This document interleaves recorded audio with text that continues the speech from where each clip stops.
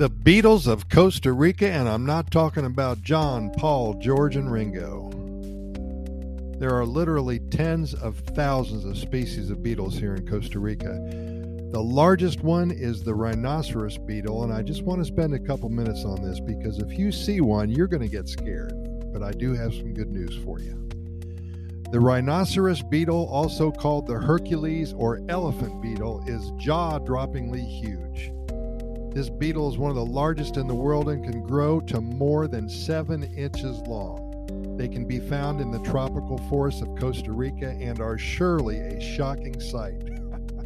Only the males have the large front horn, which they use during mating season battles.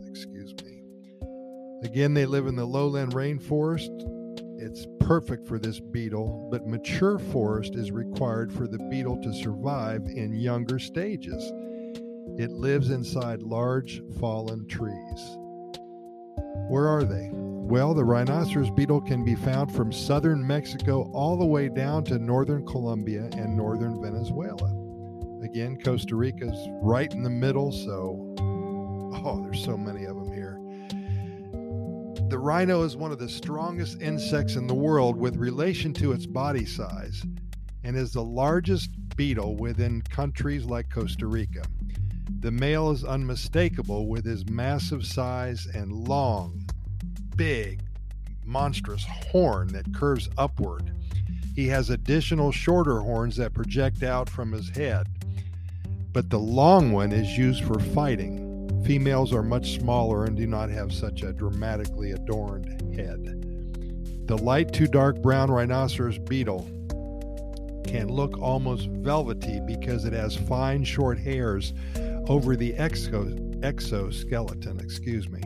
This rhinoceros can fly short distances, although its heavy body makes it rather ungraceful in flight. It almost looks like it's falling down every time it flaps its wings. The Hercules beetle takes second in size compared to the rhinoceroses, and the Hercules has a second long horn curving down towards its lower one. It's not as hairy. Males look built to fight, and they are. 2 males will approach each other to compete, often in a tree. They grapple with their horns, and the winner is whoever first lifts his opponent off his feet and knocks him over to the ground.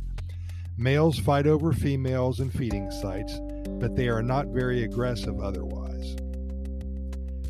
These large, impressive beetles, they come from humble means. The entire lifespan of the rhinoceros beetle is only 3 to 4 years, but approximately 2 of those years are spent as a grub or larvae. The beetle munches on decaying wood on the inside of a fallen tree. Since trees in the tropic decay very quickly and their grubs develop slowly, the grubs will become exposed or run out of food unless they are in a large fallen tree.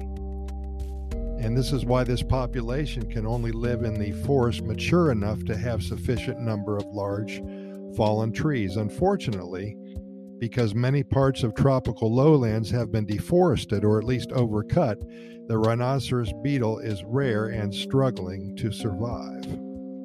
In its younger stages, this insect digests decaying wood. As an adult, it feeds on fruit and sap, especially rotten fruit.